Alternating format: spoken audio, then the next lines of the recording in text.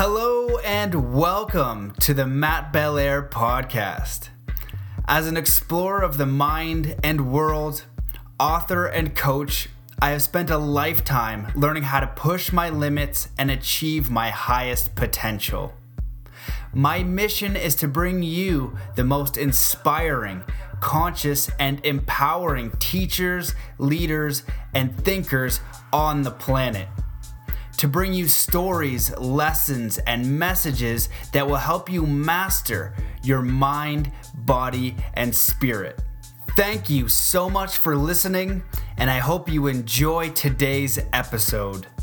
Well, hello and good day, magnificent citizen of planet Earth. What a privilege to be with you again today. We have another fantastic episode of the show. We have Reverend Bill McDonald in part 2, where we are talking about exploring Babaji's cave, holy men and ascended masters. If you've listened to part 1, you know his stories are pretty incredible, and he's in the middle of one now, and it just really continues. And in this one, he continues on to share the story, but he talks about the 2 types of advice from gurus, creating an empowering perspective, why miracles still happen, and why you may not be experiencing them, the group healing after a heart attack with a guru in India, accepting and knowing that you are an eternal student, and so much more. So this is a fantastic episode. If you enjoyed part 1, you're going to enjoy part 2. If you like the show and you want to support, please take a moment to share on Instagram, tag me at Matt Belair, share on Facebook. That really helps. You can leave a review on iTunes. Those are really helpful as well. And if you want to toss a buck in the bucket on Patreon, any denomination is super helpful. You can go to patreon.com/Matt Belair. It helps a lot. And I want to thank so much Kelly Yarbrough. I hope I pronounced your name correctly. I appreciate your support and chipping in. It means a lot. So thank you so very much. But the best thing that you can do to support the show, as always, is do one kind act for another human being today. Pick up a piece of trash, give somebody a compliment, say a kind word, listen to somebody. Just do one kind act today is the best way you can support the show. For those of you guys who are interested in coaching, speaking, and training, and you want to really take a look at and uncovering your life purpose, breaking through any kind of limitations, beliefs, programs that are blocking you from creating your preferred reality mentally, spiritually, emotionally, and physically. If you want to learn about peak performance, the law of attraction, and all things mystical, and learn the tools and systems and strategies that actually work, hit me up, matt@zenathlete.com. I'm happy to do some one-on-one coaching with you, work with your organization, do coaching, speaking, or training. So just make an inquiry on the website, and I will happily help you out. So I think that wraps this up. Sign up for the email list at mattbelair.com. There's a free lucid dreaming over there if you like, and I think that's it. So let's come into a state of peace and coherence before we get into this amazing part 2. So wherever you are in the world, just stop what you're doing. Take in a deep breath in through your nose. Hold that breath. And just let it out slowly, filling every cell and every muscle and every fiber of your being with peace, joy, contentment, connection, inspiration, enthusiasm, and ready to take on this amazing episode with Reverend Bill McDonald. You got to help me. And I'm going, what do you mean help you? Aren't you this guy? He says, yeah, I'm in charge of several temples. He's like some kind of like a cardinal. I guess if it was Catholic, it'd be cardinal. He's in charge of like a bunch of temples. I mean, he was like the big guy. And I said, I'm just this dumb old man from America. And he says, no, I know you are. I want you to show me how to do Kriya Yoga. I want you to show me how to do this. And what does this mean? And what does that mean? So I spent an hour instructing this guy, and I'm going, I'm getting ripped off. I'm going to India to find somebody to give me something, and everywhere I'm going, I'm giving. I'm not getting. It's like, it was driving me crazy, right? So I go through this whole thing, and then I said, okay, you can do something for me now. He says, okay. I said, I got some grandkids. I told their names, and I got one on, and I may have some in the future, but I want you to chant and give a blessing to him. And he says, okay. So he reaches into his pocket and he takes out this little velvet pouch, kind of like if you go to a liquor store and you buy those whiskeys that got the little velvet pouch around them. That's what it looked like. It could have been, who knows, but it was like with the strings and everything. So he opens it up and he takes out a handful of gemstones. white, blue, green, yellow, red. I mean, I'm looking at them. They're not cut, edge really cool, but they look like the real deal, uncut. And he takes them, he puts them in his fist, and then he puts his fist on his head, and he starts going, Om Shanti, and he's give out their names. And when I turn around and look out down the hallway, where his direction his chant is going, it's like when you're driving across the desert or hot pavement, and you look down the road and there's wavy lines from the evaporation or the heat waves, except it wasn't heat waves. The energy was making the air wavy, just like heat waves on a desert. It was like, I go, wow. And that's where he was directing the energy to. And I'm going, okay, that's fine. So me and my friend, and my friend came, I took him to the roof. We meditated on the roof. Meditating on a temple roof is one of the greatest things. That's something that I do when I go around the world. I did this at the Notre Dame before it caught fire. Back in early 1960s, I climbed out a window at the Notre Dame and went up onto the buttress and spent 4 hours and meditated on the rooftop. You can't do that. They'd think you're a terrorist now. But all these temples I go to, I always find a way to get on the temple roof, which I don't consider sacrilege. Some people may. But I get all the energy of the place. It just draws it. It feels right. Anyway, so it felt right on the roof. So we come back down, and this guy wants us to stay. He wants me to stay forever. You can stay as long as you want.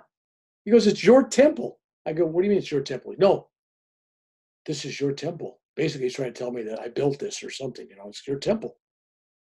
You're my brother. And I said, well, this lifetime, I got a family, I got a life. I need to go, and I will not see you again. He says, oh, not this lifetime, but you will see me again. I said, okay, fine. So we leave. And so here's the different journeys. Now, my friend, we leave, we get back in the car, and my friend gets down to basically verbally beating up the driver, saying, what were you doing? You took us this place. And I'm trying to tell him the beautiful story of what happened. And it was like, next 3 days, that's all I could think about was that. So now we go to this little town in the desert. We're driving into the town, and you've probably been there. I'm trying to think. Pitcar, trying to think of the name of this place. It's got a little lake in the middle of it, and it's got the town all the way around it. It'll come to me. But I know Pokhara in Nepal, but I haven't been to India yet, but okay. I'd like to go. This is it's a little city. In the middle of the city, they got this water. It's not very big.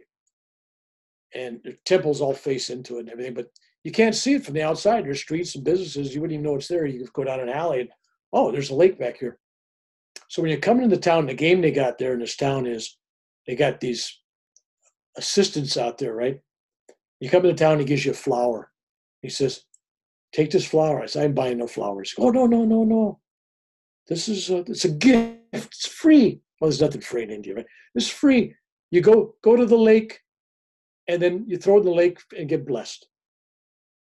That's tradition. I said, okay, fine. So we go to the town.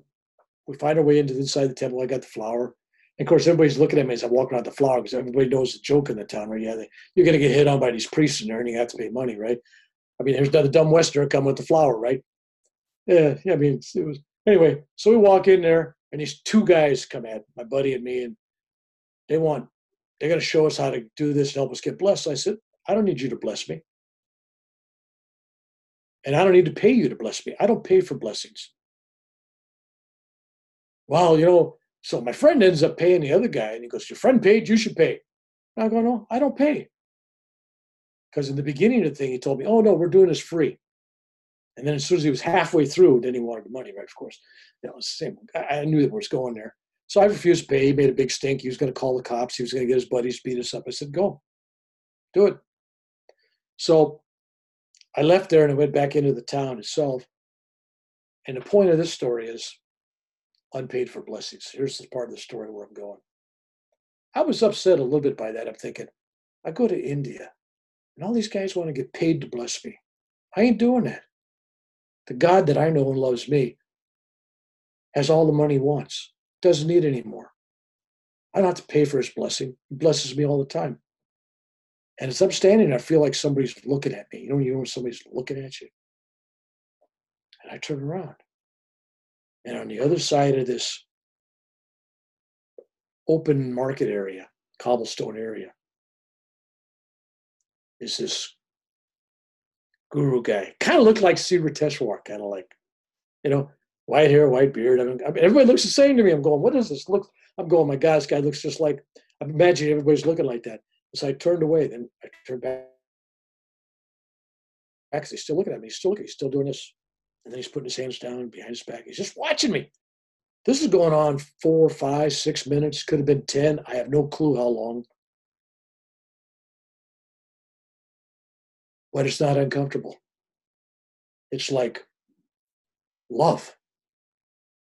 I'm looking at love. I'm feeling it. And I feel no need to go up to him and do anything other than just give him an acknowledgement.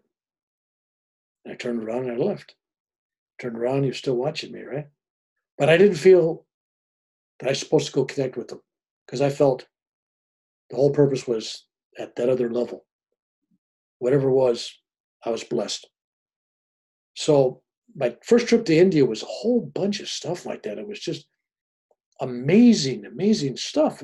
Stuff that just drives you crazy. And it's like we're coming back out of the Himalayas and the traffic was backed up. You're coming down towards the Ganges River, right? The Ganges River. And everybody stops on this road, the freeway. They get out with their jugs of water and they hold up traffic to go down, scoop up a thing, put a cap on it and fill it up, then get in the car, then drive. So naturally the traffic's backed all the way up to the hills. So we're stopped in this traffic. And the lane going the other way, back towards the hills where we came, nobody on it. Once in a while we see somebody passing illegally going on the wrong side of the road. And all of a sudden we see this impatient bus driver, man, this guy's just barreling down the road. We see him coming down on the wrong side of the road. You can't see what's around the corner. Parked next to us was a farm tractor towing a cart full of sugar beets or something. And it had a bunch of people sitting on it. In other words, what these farmers do, they're driving down the road with their produce, but they're going to charge, 20 cents, 50 cents, whatever it is equivalent, right? Give them a ride. They'll give people a ride as they go, hop in, so they make a little extra, pay for their gas. So you had all these people sitting on the back of that. And I'm watching this guy on the top of that. And there's an old guy that's just staring at me. We're eyeball to eyeball, right? And next thing I know, I see this bus coming on the right side. And it pulls right in front of us because there's a semi truck coming the other way. It's going to be a head-on collision with the bus. So this guy pulls right in front of us and he hits this tractor. It jackknifes, and the guy that's sitting on top of that sugar beet pile flies up in the air. It makes a sound just like that. He comes down and lands flat on the asphalt. And he's motionless. And I see the bus driver, as soon as that traffic was clear on the other side, he backs up and he takes off, hit and run, and he's gone down, right? I jump out of the car and I go to this guy laying on the ground. I cuddle in my arms and I'm praying for this guy. And he's not breathing. There's no pulse. It's nothing. He's dead. And so my first thought is, because I used to be a lifeguard, I'm going to give him mouth-to-mouth resuscitation. And I was going to give him some heart pumps, but I thought, he just fell pretty hard on, maybe something's broken in it. I don't know if I want to do that, but I was seriously thinking about mouth to mouth. And then I looked at how dirty he was and how diseased looking he was. And the whole area, that part of India, AIDS was epidemic and tuberculosis and all these other things. So I'm thinking, do I have a right to endanger my life and take my life where I got a family to come back to, grandkids waiting to be raised? And do I have a right to do that, take that risk? If I was single, then, but I'm risking it for other people. And so I had this big battle going. I wanted to it. So I just gave him love.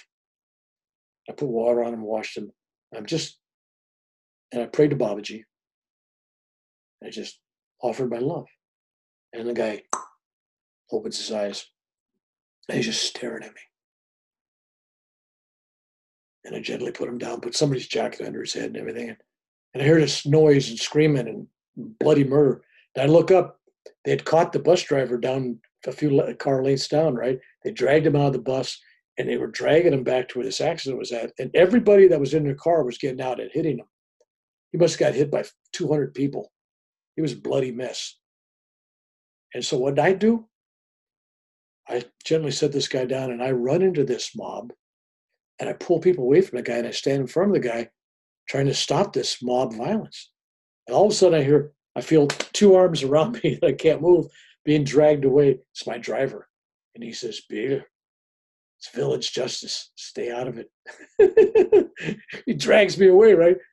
But I go, and then a police officer, a military man or somebody was coming in uniform and he had an automatic weapon, And the guy goes, arrest me, arrest me, arrest me. And he practically put the handcuffs on himself, right? And they took him away. They were going to kill him. They were going to beat him to death. But I had so much compassion for the guy getting beat up, even though he did this. I was risking my own life. And it hadn't been for my driver, I don't think this mob would have let me to stop them. I think they would have did that. So the first trip to India was just lots and lots of stories like that. So I probably about 20 more stories like that on my first trip. But what happens is this: I went there looking for the guru and mountaintop experience, but I didn't find the guru that I was looking for until I went on YouTube years later. Because when I came back from that trip from India, I was so sick. Remember, I had the heart attack, right? And being a guy, well, how long do you wait months before you go to the doctor, right? Well, I had a heart attack. Okay. So anyway, walk it off. Yeah, walk it off. Well, so I come back. Bill, before you go into this one, because I want to ask you, I got like probably 15 more minutes. Those stories are ridiculous. And I know in looking at your bio and some of the stuff, you have other stories of holy men in Vietnam, which sound incredible. You only kind of like breached a service on those, and I know you got like even like UFO, paranormal, near death, time travel, literally everyone. And man, I know that you have a new YouTube channel, so I want people to check that out. I think that it'd be interesting if you like, each one, because there's so many, like your top 10, and then just start busting them down the line, each one, because I'll literally listen to every story as long as you want to go. But I want to make sure before, and finish this one, but what I want to get in there before, I want to make sure there's enough time for it anyway. With doing these things, I think that myself, as well as I've been looking for the holy men, and like, if Jesus is here, I want to find him. If Babaji is here, I want to find them. That's why I traveled to China to train with Shaolin monks, to see if they could actually do that superhuman stuff that I thought. If there's a guru in India that can disappear, reappear, if Life and Masters of the Far East is real, if Yogananda was legit, are these masters here now? And so what I want to ask you is, in your view, do you think that they're here? And from all of your experiences, what do you perceive as like God and the universe and this reality, and what would be useful for somebody to take home from these experiences? Because I think a lot of the Westerners, like we said, like, you're young and it starts out like, I'm going to go get these spiritual experiences and take them, and then I'm going to know something. But at age 50 or whatever, you're like, I don't know anything. And I was literally reflecting this weekend. I was at David Lombaire's wedding as a Native American elder teacher. And I'm sitting and I was like, I do all these podcasts and I've traveled to all these different countries. I don't know anything. I was like, I don't even know what I'm doing. Like, is this helping me or anyone else? I don't know right now. And so you get to this humbling space. So I just want to ask you, like, what have you found that has been useful? And do you think that this stuff is real? And just like the biggest questions, like, what have you come to? And please finish the story too, but because I think that answer is going to be dove into properly as well. So I just want to make sure I squeeze it in. We'll answer that. And I'm going to make the other, let's just end all those stories at that point. I'll leave you hanging. But when I came back was I had a lump on my spiritual eye. First trip to India, I come back and I got a lump, right? So I go to the doctor and they go, that's cancer. Operate immediately. 9 stitches, the spiritual eye. They removed a cancerous tumor from my spiritual eye. Now talk about getting a cleansing. You go to India seeking truth and cleansing and all that stuff. and you come back in your first few weeks back, you have cancer. I mean, think about symbolism here. You have cancer removed from your spiritual eye. I don't know. I thought that was great at the time. My wife thought I was nuts. She goes, "You celebrate that?" I go, "Yeah, I'm not even wearing a bandage because I think the 9 stitches are kind of cool right on the forehead, right? There's 9 stitches."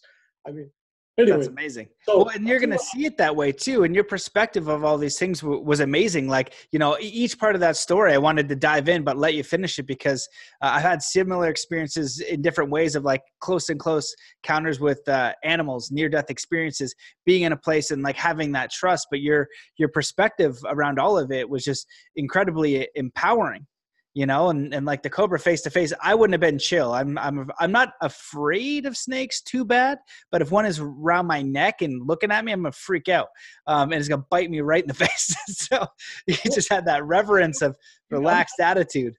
I'm telling you, it's a state of mind. For example, I haven't been comfortable with spiders. But when I was in India at this ashram in 2009, and I had a sleep bag. And I opened it up at midnight or something to get into it, and I shine a flashlight in, and there must have been 75 to 100 different kind of spiders, creepy crawlies, that were in the sleeping bag. How that happened, I don't know. And so what did I do?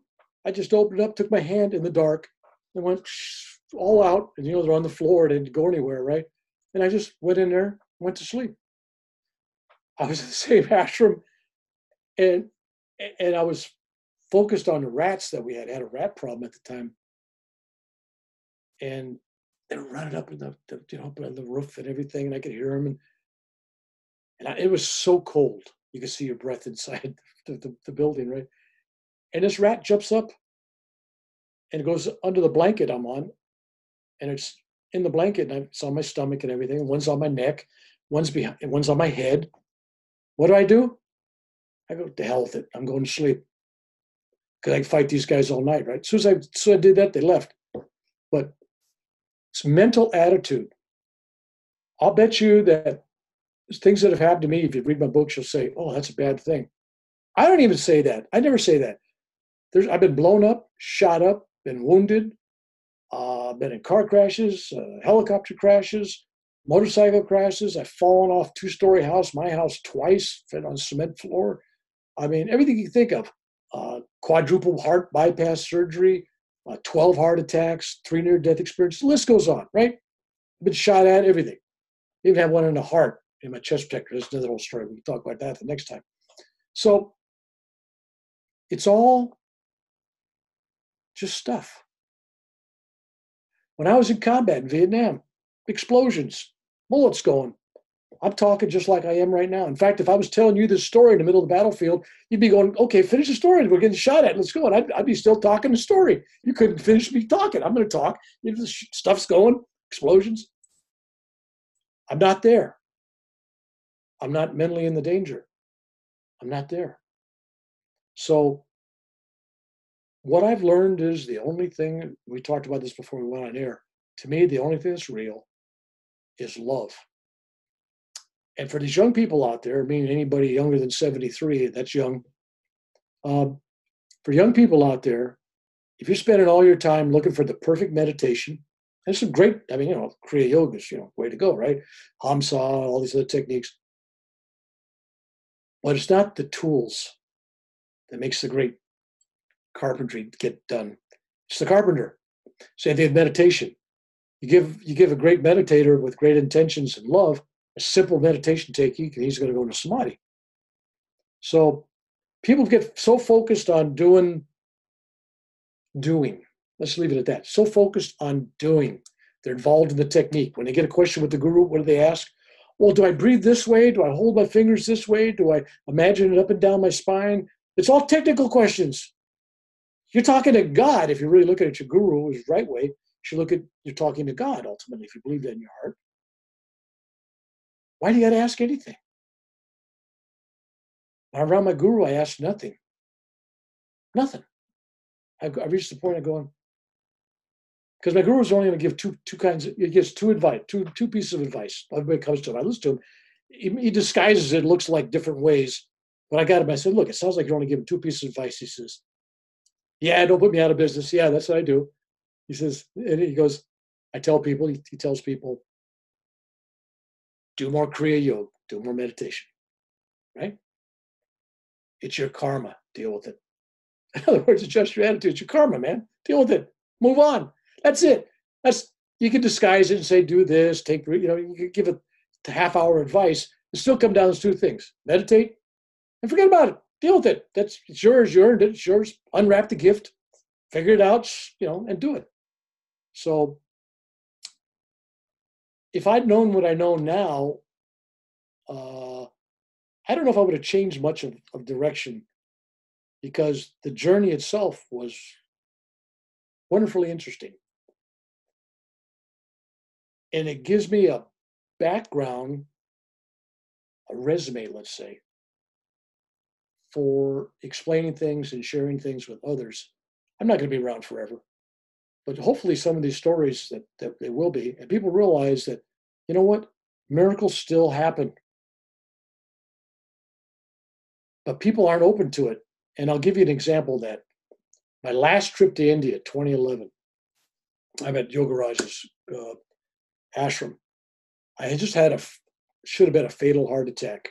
I was introducing him in Mumbai and stuff, and he was at the stadium. And anyway, he had a morning sunrise free workshop where he's teaching people how to do Surya, which is this energizing process from the sun, bringing sun into your body and everything. And I've heard it done hundreds of times and has a certain method. But I'm in the back aisle of this auditorium or this amphitheater, and I collapse. I have a heart attack. I'm laying down. In India, you're laying down and having a heart attack. Thousands of people around you, nobody does anything. They ignore you. He's having a heart attack. I'm just watching the guru. I'm serious. I'm down there dying, going, nobody even sees me. So the guru's doing his thing, and all of a sudden he stops. He can't see me from where he's at. No way he can see me. The way he's standing up, right? And I'm laying down. And so as everybody does this ridiculous thing, he says, I want everybody to visualize the power, healing power, the energy of the sun going into the heart chakra. And he goes through this visualization of the sun and the heart and the healing. And he goes on repetitively for a half hour. And everybody's going, this is not what it has in the book. So finally, I'm getting better, stronger. Finally, I'm healed. I get up, and he goes from the stage, be healed, come down. So I come down and walking across the stage, and there's only thousands of people. And he goes, how many times have you got to save your butt? I go, so you know what happened. So end of story. But anyway, so my last day there, I'm at the ashram. And I'm sitting there in the kitchen. I got my back to the kitchen door. And you're back again. We're talking about somebody looking at you. Somebody's looking at me. And I turn around, and there's Sri Yukteswar standing there. That's Yogananda's guru. And he's got his arms folded, and he has his arms behind his back. And I'm feeling it. And I'm going, well, I just had a major heart attack. I just got back from the ER, and I got to go home for surgery. So I'm thinking, well, maybe I'm getting delusional because I'm dying again, right? Getting ready for another near-death one. So I had about 5 people in the room. So I asked this woman from Sweden must have been Sweden or Denmark, where country she was from. She was into yoga, the exercises and all that. And she was new to meditation. I said, you see anything? And she goes, you're crazy. I don't see nothing. What are you talking about? And somebody else that was with her, they didn't see anything. I said, okay. And then this guy from Texas, young guy from Texas, he goes, Bill, he says, I see a bright, shiny ball of light behind you, emanating a feeling of love. He says, I just feel love and light. And I said, good. So that's a guy who'd been meditating a long time. And then there was this other guy, Brian Yosefovich, a lawyer. So even lawyers are spiritual. Let's let the record show that. Sorry, Brian, wherever you're at. Friend. So I asked Brian, Brian, you see anything? And he says, oh, you're going to think I'm crazy. I said, no. What do you see? He says, I see Sri Yukteswar standing behind you with his hands folded behind his back, much like Gurunov does when he's around you. I said, yes, that's what I see too. And I realized then that even though there was 5 people experiencing the same energy base with the same potential of seeing this, 2 saw exactly what it was. 1 saw the light and felt the love, and 2 others Nothing. Reminds you of all the stories about Christopher Columbus when he sailed into the Americas, when he got to the islands, 3 ships pulled in the harbor, and the Indians, natives there didn't see him sitting right in the harbor because they didn't believe it. Their minds didn't accept it. They didn't believe it. So they didn't see it. It's like, what? And I didn't believe that was possible until I watched some dumb TV show called Brain Games or something, where the University of UCLA did an experiment, and they took 30-some students, put them in a class, told them, your grade for this test is totally dependent on you getting the right answer. You better focus on it totally. This is going to be weighted really heavy on your final grade. You're supposed to observe these dancers. There's 4 dancers on stage. You see them, and they're dancing. You're supposed to count how many times they change partners. If you're right, you get an A, right? I'm going to ask you a question. If you get that question right, show you how much you've been concentrating on, you'll get an A. So it wasn't, they were invested. So they danced for about 4 minutes. He gets through and he goes, okay, who's got the right answer? And they go, he says, no. How many of you saw the man in a gorilla suit dancing around each group? And then they laughed because they thought he was, and they showed the video to the group, and nobody in that group had seen a guy in a gorilla suit dancing around all four dancers, couples, and then exit the stage. Not one person had seen it. They weren't expecting it. Their mind wiped it out. So young people, meaning children, toddlers, 4, 5, 3, 2, they're very close from their journey from heaven. They still know angels. They still got angel dust on their breath. They know and they're aware.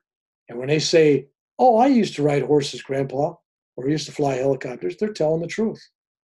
They did. They have some past life thing. Or if they talk to ghosts, or they see angels, believe them. So I've also learned that we're not always a teacher. If we think we're so brilliant, we're always a teacher. You're always the guru, you're always the teacher. We are always the student. We learn from absolutely everybody, and everything in our life teaches us something. So you learn from a child, you learn from a homeless person, you learn from a CEO, you learn from YouTube videos. You flick through there and why am I watching this video? And all of a sudden you discover something in that video, 2 minutes of it or 30 seconds, you go, wow, the rest of it forget, but I needed to hear that, right? So I'm finding when people find my YouTube videos, I get those kind of responses like, I was going through this and then I found your video and boom, it just answered my question. Well, I didn't know they were coming and I didn't do it on purpose for them, but the universe directs people. I don't help anybody. I don't heal anybody. I don't help anybody. I'm here. I'm a willing participant. I'm a willing conduit. But if somebody encourages people, oh, you've healed me. I've watched your video. I'm healed. No, you healed yourself. Your belief in what I'm selling, love, Babaji, whatever. But ultimately, the one healing guru at all levels is within us. We are the healer. We are the true guru. The only trouble is we're deluded. You tell people, oh, listen to your heart, listen to your intuition. Well, I'm telling you, there's people, I'm telling you, don't do that because there's people out there, they're crazy and they think, they're, you know what I mean? That they Napoleon in the last lifetime. In this lifetime, they're going to, do all kinds of crazy things. So no, don't listen to it. You have to have wisdom to be able to, you have to be wise enough to listen to your intuition. So it's a fine line between listening to intuition and listening to crazy voices within you. Yesterday I watched a YouTube video. What's that guy, Sadhu Guru or something? Yeah, Sadhguru. He gave an example and somebody was talking about how come you need a guru or something. I don't know what the question was, but his answer was brilliant. He says, you got a nose right in the center of your lips. He says, but if you didn't brush your teeth for 2 or 3 weeks, everybody in the room would know. They would smell your breath. But you, right under your own nose, would never know. So that was his idea of how come you need somebody else to tell you? Because you can't see your own faults. You need somebody to hold a mirror up for you. So my advice to people who are seeking, trying to find God alone is like trying to get to the top of Everest without a Sherpa. You need a Sherpa. You need a guru. You need somebody that's been to the top. And you have to have trust and faith because you need the blessing. You can only do so much. You need that extra blessings. So trying to find God on your own can get very dangerous. And that's why some really very spiritual people went kind of off the whackers there. Who's that guy, Osha, that had that place up in Oregon and had all the guns and everything? And I mean, he didn't have a guru, he even admitted it. No guru that didn't, when he reached Samadhi, he didn't have a guru to slap around and say, hey, go sweep the floor, chop firewood, gather water. No big deal. Just live your life. He reached Samadhi, it was like, he had all this uncontrolled Kundalini energy. You need somebody there to just say, whoa, buddy, go within, relax. Because without guidance, it's like trying to get from point A to point B without a map or GPS. You wander. So yeah. So get a Sherpa, guru, guide, teacher, master, whatever it is that you need. You need somebody. If you can't find a living master, then go for one through his books, through his teachings. But follow someone or something or some line. And realize that you're not always a teacher. I don't care how elevated you are, and you can teach karate and you can teach Kriya Yoga, and people think you're this wondered person. People think that you're spiritual. It doesn't matter what anybody thinks. You're a student. I'm a student. You're a student. Just like everybody else. Every day, lessons are gifted to me. I learned a lot from some people that most people would never talk to. I mean, they'd say, oh, that's crazy, man. But even a clock that doesn't work is right twice a day, right? So sometimes crazy people say something that isn't, Just because I say I'm paranoid doesn't mean that nobody's following me, right? Well, that's true. So there's a world out there that's waiting for us to grab it. Don't wait for tomorrow. Well, I'll be happy when my ship comes in, when I win the lotto, when I get a better job, when I meet the right person, and when I get in shape, when I get my health back, whatever. Forget that. If you're not happy now, you're not going to be happy tomorrow. It's not your circumstances that create your happiness. Happiness is created by your attitude. If you're still breathing, there's a reason why you're here. You have a duty to serve and to love, to give, not get. Everybody's out there, even when they pray. I watch people, when they pray, oh, please save my grandma. She's only 98 years old, but she's sick. Don't let her die, God. Like God doesn't know exactly what her time is, right? Come on. People go to God or whoever they pray to, like they're going to Santa Claus. Lord, I need a new Mercedes-Benz. Lord, I need a new job. I need my health. I need peace. I need enlightenment. Even that is a want. I want enlightenment. Well, it's a noble thing to want, but that's wanting something. When you pray and go to God, it should be, I love you, God. I don't care what you give me. Give me nothing. I'm here. Let's spend the time together. Divine romance. That's all it's about. So when you go to meditate, you're meditating to give God something which he doesn't have already. Your free will, giving him love. And you're not asking for anything in return. And you can meditate for 20, 30 years and nothing happens. Granddaughter's calling me. If you meditate for 20 years, if you're still asking for stuff and you're still seeking stuff, you're not going to get it. You stopped at the door. The meditation will take you up to the stairs to the doorway. But to get in the door, you need love. And love takes all these other definitions, compassion, service, all that rest of that stuff. But too many people are just, I want out of here. I hear these young people, this is my last lifetime. I'm out of here.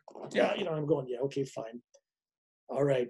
And I'm looking at them and they're still doing, yeah, man, I'm out of here this lifetime, man. I'm not hooked on weed. I could stop smoking marijuana anytime I want. How long have you been smoking it? Well, since I've been 14. How old are you now? 75. But, I can quit anytime I want. Anyway, so still looking for something. You still want things. When you wake up one day and the only thing you want is divine love. You want to just give love. St. Francis said it well. St. Ignatius Loyola said it well. It's always about giving, not getting, listening, not talking. There's one for me, right? Put that on your list. And so, but it's always about giving. It's not about getting. I mean, if getting was the answer, that means the richest man in the room should be the happiest because he gets the most. He gets all the perks, right? He gets the cars, he gets the babes, he gets everything. I'm going, no. It's all an inner game. So when you learn the inner game, that's all just about love. And then when somebody does you wrong, oh my God, I'm never going to talk to this person again. I can never forgive him. Who are you? Are you better than God? That you can't forgive something? God can forgive him, but I can't. No. Or the worse than that, God can forgive me, but I don't. I can't forgive me. So you're really saying you're better than God. You got a higher level of, taste. You got to forgive yourself. I don't care if you've been an alcoholic, a drug addict, you've been in wars, you've done crazy things, you're in jail, you've been adulterous, you wake up now, this moment, you say, I am not that. That's why I got a little issue sometimes with 12-step groups. They're wonderful. I hope they continue to grow and serve because they're a God-given thing. But I think if you're in it long enough, you have to realize every day when you wake up and you go to a meeting and you say, I am a druggie, I am an alcoholic. It's like saying, I am a sinner. Be careful what you put after I am. You're just reaffirming that. Right? That's like on I make these dog tags. I make these dog tags and I give them out to vets and people. It says, I am love, because I spent some time with Dr. Emoto. The guy did the water crystals, and he puts love on a bottle of water and it changes it. I thought, well, since we're mostly water, so I put I love on this dog tag. And then it says in Latin, basically in Latin, it says, love conquers all. Spirit warrior, chaplain, I give these out. But basically it's about I am love. And if that's hanging around your neck every day, you just labeled yourself as I am love. I'm not a sinner. Some people sin sometimes. They're not sinners. They're lovers. And since we're all God, we're all one, we're all coming and going from the same source. We are the source. And as soon as we realize that we are one, then this whole play is over for us. Just erase us out of this play. Oh, Bill, he never existed. He's not here. He woke up. He's awakened. He's become one. So people keep thinking, well, I reached samadhi, I reached this.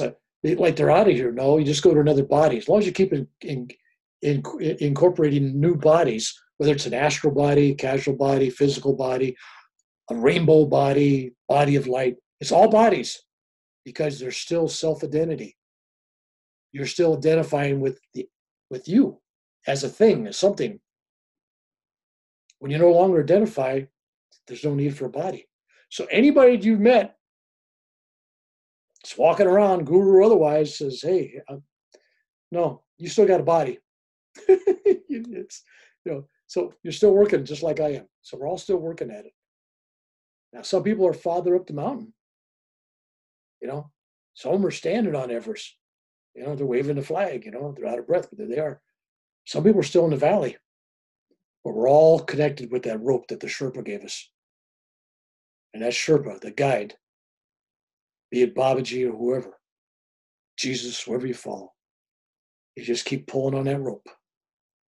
And you're never going to get lost because if you fall, you're on the rope. So I got a couple of rules with people that work with me or I help. And I always tell people, I said, you know how you feel when I help you? Yeah. I said, it's your job now. And I said, and you sense this. You don't judge it. You just sense it. You just hope you don't look for somebody that's less than you or more than you. But intuitively, you go to people for advice you feel have a little more wisdom than you do or a little more evolved. And by the same token, there's people that are looking at you as somebody evolved from where they're at. How dare you not help them? So there's this reach up and reach down thing. You reach up. Your job is to reach up to the next guy at the next level. I'm going to learn something from this guru, right? I'm reaching up. How dare I not reach down to help somebody else? Not judging them. You're not doing it, deliberately with a judgment. You just help people. The universe will send you people. Realize that everybody wants to be loved. Everybody wants to be hugged. Everybody wants to be heard. And if you go through life, given those three things, you'll be a beloved soul. Alma, is that her name? She goes out and she hugs everybody. Everybody wants a hug, right? What's not to like? But there's other ways to do it. It's like you're traveling, you're in your car, you pull up the corner, and there's this guy, give me money, I'm for whatever. And so you don't want to look at him, I want to reach for change. I can't give to all these beggars. Instead of just saying, Jesus, bless that man. Bless him. Or just saying to him, I love you, mentally, not making a show of it. It's all done silently. Send that man love. Visualize love around him. Later on that night when you go to bed, you remember that guy? Send him some love. So if everybody's in this game just for themselves, we're in trouble. America first, Russia first, Canada first. Even on the national plane, you have to look after everybody. Because if your poor brother's down there ain't getting taken care of, they're going to get angry and mad. And then you got a problem you got to deal with, right? Spread it out. Spread your love out. There's room for everybody in the tent. And there's room for all faiths. People think, well, Jesus was, no, I tell people, look, Jesus, I love Jesus. I worship Jesus. Well, I tell you what, Jesus wasn't a Christian. Buddha wasn't a Buddhist. Krishna wasn't whatever he was, right? None of these, they were just spiritual beings. And when you go to heaven, God ain't looking for a passport. Oh, you're not Christian? You ain't getting in. Step over there. This whole thing is about living a life of love and service. Now, some of my friends are going to hear this and watch this and say, where's this guy? Reverend Bill, where's he at? Where is this guy? You can't be everything to everybody. And I'm telling you this, God is. God is everything. God is everybody. Therefore, God is all religions. How you choose culturally, emotionally to worship God is your choice. I'm not going to try to change it. I feel comfortable as a Christian, great. I'm not going to shove it down somebody else's neck. That guy wants to be a Hindu, okay. He wants to be a Buddhist, okay. No problem. I don't think God has any problem with that at all. Anyway, these are the kind of things you say and always get you in trouble, so I know you'll get some comments on this, like, who does this guy think he is? No, man. Those are fine with me. I think a lot of it, like with the way people are going, the podcast is in religion and spirituality, but I think it's so important, especially in today's day, to be tolerant of other people's view. And I think it is the same thing. Worshiping God through whatever path you're taking is ultimately the same ideal. But when I went to the Parliament of World Religions, what I noticed anyway was that some of the religions create a consequence and reward for the afterlife. And I think that's when things get a little bit tricky. I don't personally agree with that view, but if you do, go for it if you're wanting to connect to a higher power in your own way. So I'm definitely on board with that, but it can, people have certain views. But man, all of this, I could listen to you share stories all day. I want to go literally just one by one of like the Vietnam and we like UFO or Holy Man or whatever. I'm going to invite again people to check. What's your YouTube channel? I want, before we wrap up, because I got to run, but where can people find more about you? Where can people reach out? Where can people dive more into your teachings and stories and books? I want to make sure you get that in there as well. Okay, they can go to my website's really easy. And on my website, I got YouTube videos and I got my books and stuff. So if they go to www, which is, I guess, everybody's, right?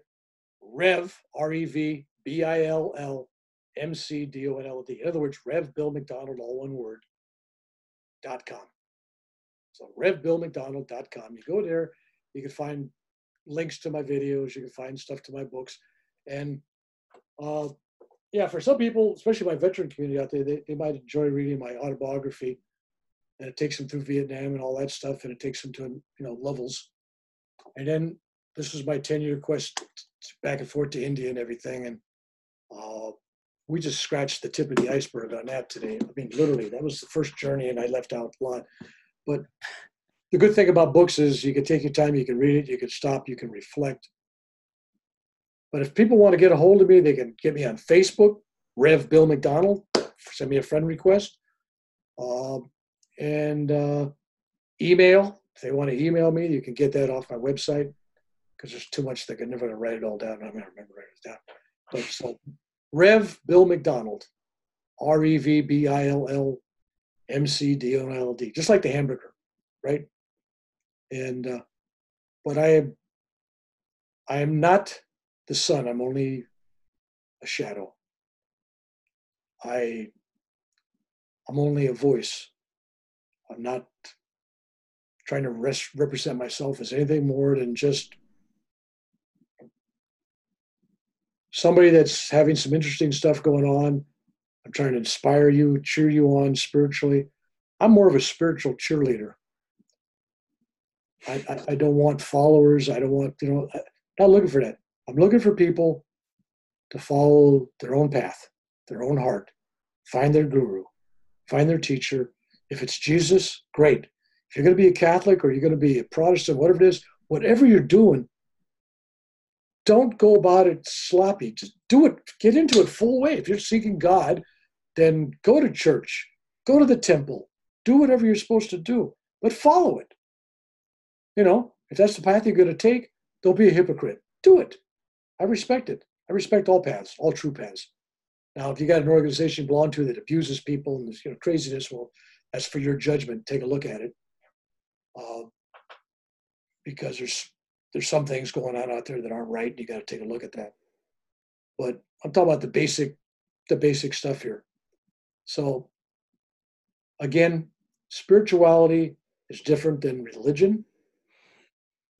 Religion is more about dogma, beliefs, ceremonies. Got to do a puja, got to do a mass, got to do the rosary, whatever it is. Something, and this is going to sound terrible, but if you just prayed to God with your own heart, didn't know anything, it's going to be received. You don't have nothing special. You don't have to have a special man tell you that, okay, now you can do this because I give you the holy words to read. I think God listens to children with their simple words. It's the heart. So many paths to God. But if you're going to follow religion, follow religion. I mean, be it. Be the epitome of that. If you're supposed to do it, there's progress can be made there. There's a path. You've defined a path. Basically, your religion is your guru then.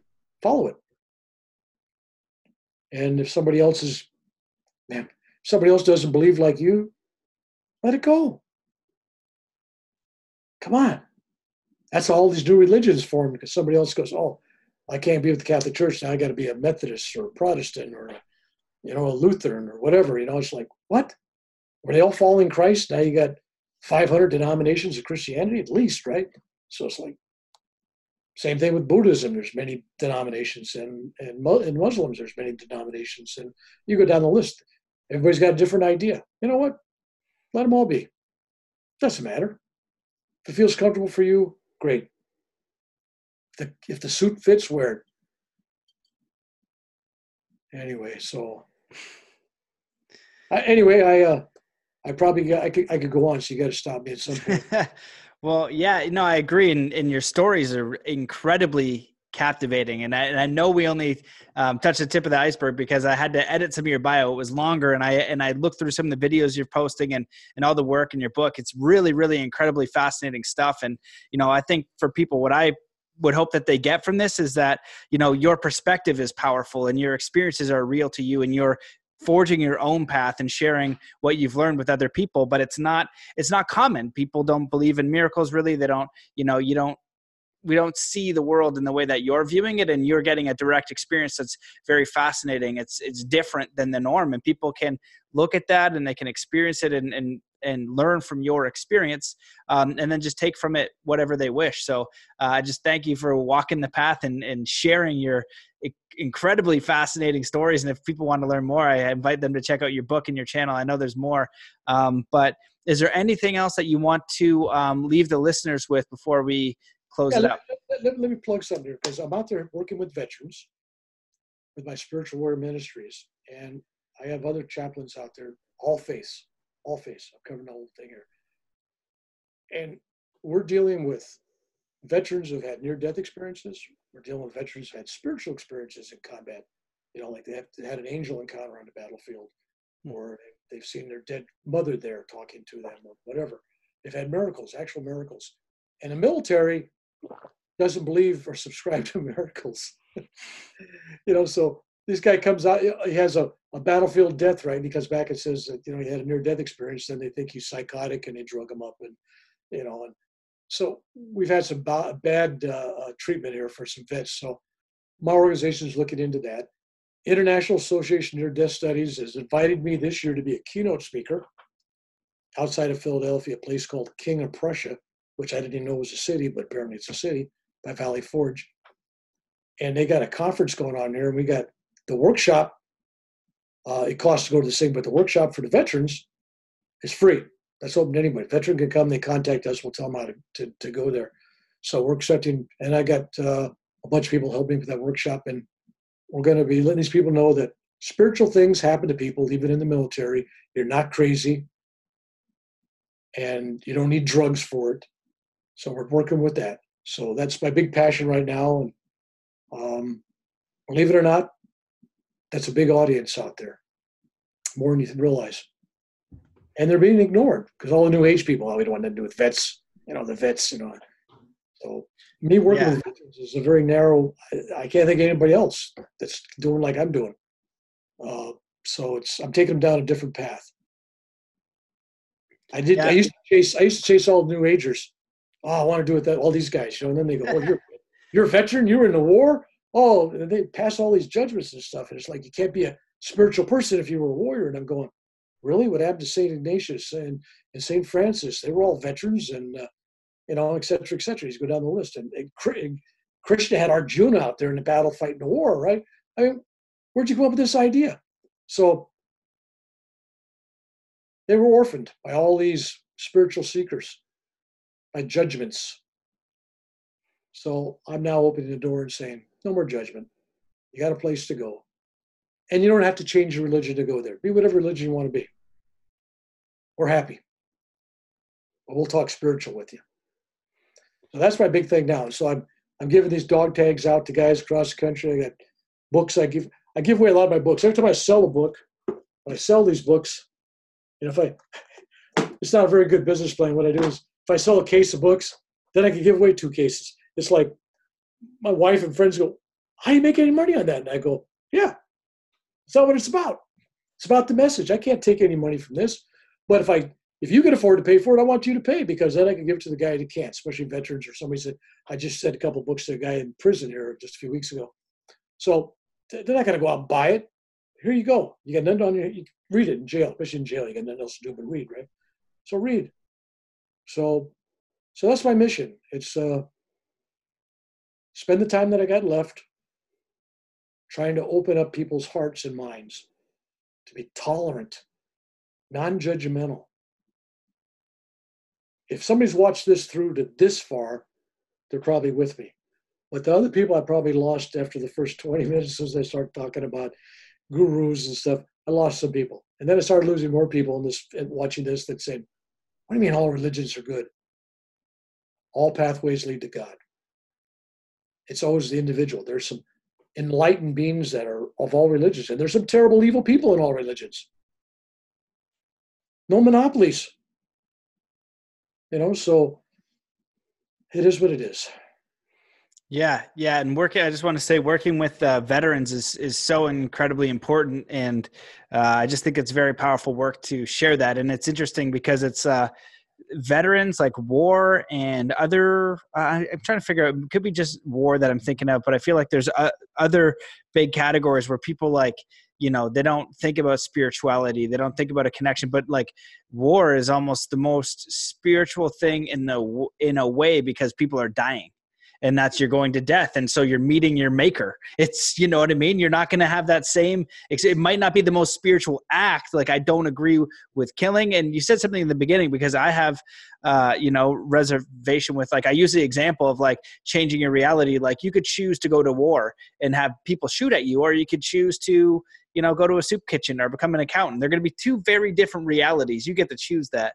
And but you said something at the beginning was just like, I went to war. It wasn't something that I necessarily agreed with. It was listening to one government and another government. And that's the issue here, I think, on the planet, is we need to figure out this governmental stuff, sending people to war. If you want to make that choice, then sure, that's your choice. But then, especially in America, they go to war, and then they have no friggin' support for them. First of all, don't send them, is my stance. Stop sending people to war. So what there's like a quote that says like letting children fight old men's battles, and this has been happening since the dawn of time. Like, we got to stop murdering people on mass scales. And if you do go to war, you need to be supported in a spiritual way, because if you kill someone or you witness that, PTSD or whatever, that's going to change how you view reality. And that's where it can open up, and you need some help transitioning and kind of alchemizing that intense experience, and so it's a whole thing. So I'm just happy that you're out there providing some sort of support, because it's really important. Let me talk about this just briefly. War. It's like, thou shalt not kill. But if a police officer shoots this guy that's getting ready to slit a woman's throat, or he's got a gun to some kid's head, he's going to pull the trigger, he shoots that guy, he kills him. Thou shalt not kill. He just killed that guy. This other surgeon's trying to save your life, and he's doing heroic surgery on you, but he makes a slight error. His hand, he cupped or something, his hand cut your artery, and you die. He killed you. Thou shalt not kill. What was his intentions? He was trying to save your life, right? Somebody else goes into battle. He's right next to you. He's shooting because if he doesn't get you coming, you're going to shoot his buddy next to him. And that's his friend. He can't sit there and say, let's see, what should I do philosophically? And you get killed over here. That's wrong on his part. He has a duty. So he shoots. He doesn't hate you. He's shooting you, the enemy, the so-called enemy. He's not the enemy. You're the opposition. You're somebody coming trying to shoot him. When you take, and you're not fighting the enemy, but you see the enemy is a reflection of yourself. I prayed for everybody I shot at in Vietnam. I prayed when I shoot my shooting gun. I was praying for everybody. There was no hate. Never. I knew they were just following their duty and their dharma just like I was. But I had to protect people on my helicopter. No time for a philosophical discussion with them. Hey guys, let's stop and talk. Yeah, Ho Chi Minh sucks. LBJ's terrible. Nixon's bad. No, can't do that. Even Arjuna argued with Krishna over this whole issue. A great battle, right? And what was he told? He was fighting his brothers, family, cousins, people, relatives. He was told he had a duty.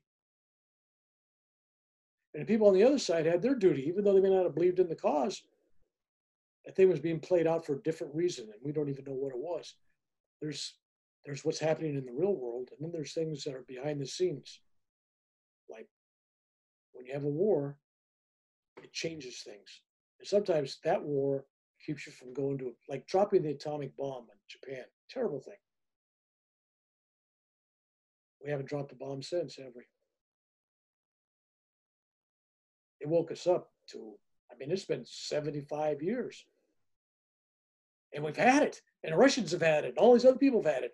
And nobody's exploded one. The terror of that, and the images and what all it did, the sacrifice of all those people, shook up society spiritually. Because even though we were the good guys, so-called good guys, we were the good guys and we dropped an atomic bomb, not on a military base, a fleet of ships, on a city. It's like bombing San Francisco, right? So that was a tough one. It saved lives. And then you got to ask, the old argument was, well, it saved both sides' lives. Maybe it did. And if it saved 1 million lives on each side, was it a bad thing? So there's all these levels where you start judging things. You don't know the whole thing. We don't know with all the atrocities that happened during World War II, it also created great heroes, inspired men. Those people that survived the death camps, wrote books, and loving people and forgiveness. And Israel became a country. Now, if the Jewish nation or the Jewish people hadn't gone through what they went through, the empathy there for them worldwide would not have been so great that would have never got Israel. Not our lifetime. So that prompted Israel's birth. So you go, is that good? So then you start judging, is that good or bad? So you can't judge these things good or bad. And so a soldier in battle, this guy firing his weapon he hates the enemy. He hates the Arabs. He hates the Vietnamese. He hates whatever it is he's fighting. That's a different level than the guy over here that's only fighting to save his buddy and himself, or it's his duty. Different level, different karmic consequences. Just like you're driving down the road and out of the dark, there's a kid, you run him over and you kill him. Wow, you feel terrible, man. You killed a kid. This other guy driving down the road, he's drinking alcohol. He's drugged out of it. He plows through the kid, right? Is that the same karma for both? Same result? One inattention and the other booze or alcohol, drugs. So you can't sit back and judge war is about killing. It's murder. There's a difference between murder and there's degrees of killing. And these same people that I've seen that are against war, it's killing.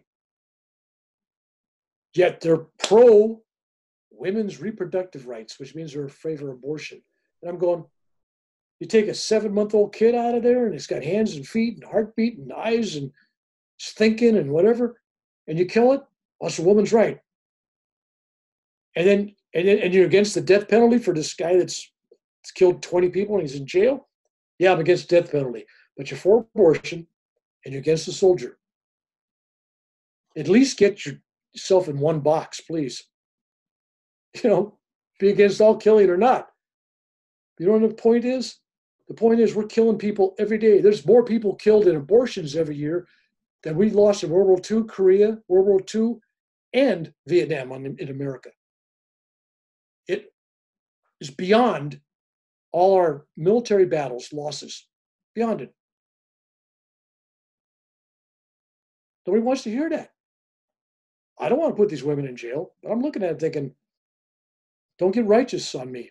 Like, hey, you're a veteran, you're out there in war. And I'm going, well, we got people in this country in war every day killing infants, even though they're in the womb. And they can come up with all kinds of righteous things to justify that. And they do. It's their right. There's no soul in there yet. How do they know any of that? How do they know there's not a soul in there?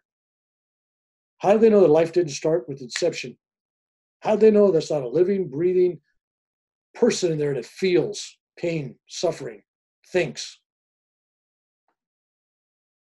People are not ready for that conversation. Or they're so far this way, anti-abortion, that they don't want to talk to this group that's so far this way on abortion, and nobody's talking to each other, and they're condemning each other, judging both each other. And that's a war that's terrible. But when you got to respect life, I respect life. And I was in a war. I respect life. It's just more so even than the guy that wasn't in a war. I'm telling you, I really do. I value it. And I see the value every day when I wake up and I'm still alive and I got grandchildren and children. And, you know, I love them all.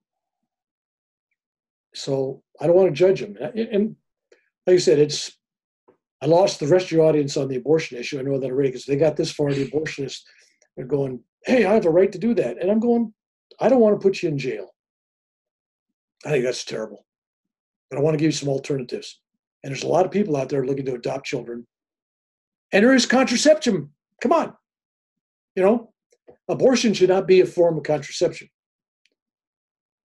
So there you go. Going down another alley that going to get mugged. Well, you definitely stirred the judgment box. I think the important piece in that is the judgment of what we're doing. You know, it's easy to judge a lot of different things, and to learn not to is very challenging, because a lot of those things, I was like, I could go into it on like 5 of those things you said. I feel a different way on a lot of that, but that's okay.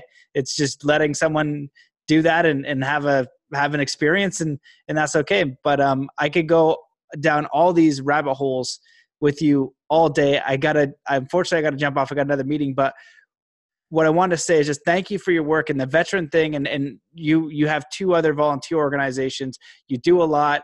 A lot of it is of service, and you know, you're actively making an impact out there. So I just want to thank you for your work and what you're sharing and what you're putting out there. And I appreciate you coming on the show. Is there anything else you want to say before we close out? All my opinions There's some rabbit holes. are mine and not necessarily the host of this station. And I pass no, honestly, I pass no judgment on anybody. It sounds like I did, but I don't. I'm not a crusader, but I do pray for people, and I do pray for love. And I'm tired of everybody taking sides. And that issue is a huge issue in this country, and people taking sides on it. And it's like you're evil if you're an abortionist, and if you're super crazy liberal if you're the other way. And it's like, no, we're all human beings. Everybody's doing what they think is right. And I'm not in charge of the government, because just because I think something's right or wrong doesn't make it right or wrong. Agree. Yep. And that's the strong suit, because we definitely have polarizing opinions, and that's why we need tolerance. Like you shared at the beginning, you know, people have very strong views one way or another on very subjects that are very charged, that create a lot of emotion and a lot of belief and a lot of certainty. So tolerance is incredibly important, especially when facing a lot of the challenges that we have as a society, as individual preferences, and how we navigate this world. So I agree with that as well. So thank you so much for coming on the show. Your website one more time so people can find that. RevBillMcDonald.com. Awesome. Reverend Bill, it's been a treat. I'm so excited about more of your stories. I know that we got like two fractions of like infinite rabbit holes, but we'll be in touch, man. I wish I could go longer, but thank you so much for coming on the show, and I appreciate everybody for listening. Okay. God bless. Okay. Take care. See ya. Peace. All right, there it is, guys. The absolutely amazing Reverend Bill McDonald. I hope that you enjoyed those 2-part episodes. He is an absolutely amazing storyteller. I was just mind blown the whole time. That man has had some incredible experiences. If you want to support the show, please share an episode, take a screenshot, share on Instagram, tag me at Matt Belair. Let me know where you're listening. I would love to hear from you guys, and I love seeing all those tags. They really help and go a long way. Please leave a review on iTunes, but most importantly, do one kind act for another human being today if you want to support the show. Patreon also helps if you go to patreon.com/Matt Belair. For those of you guys who want some coaching, just make an inquiry, matt@zenathlete.com. Whether it's for you, an organization, or anything like that, hit me up and we will sort it out and figure something out. So I think that wraps it up. We'll keep it nice and short and sweet today. Make sure to head over to mattbelair.com, sign up for the email list, stay up to date. I'm going to send out some more emails. I'm going to be working on some things and have some incredible podcasts coming up. So yeah, so I think that wraps it up. Let's keep it short and sweet. So have an amazing day. I really do appreciate you. Thank you for your time and your attention and your energy. I hope that this podcast is proving fruitful and helping you in some capacity. All of my love and appreciation. So let's close it out. by coming to a state of peace and coherence. So wherever you are in the world, just stop what you're doing. Take in a deep breath in through your nose. Hold that breath and just let it out slowly, filling every cell and every muscle and every fiber of your being with peace, joy, contentment, energy, inspiration, connection, and ready to take on the rest of the day. Thank you so much for listening, and we'll see you in the next episode.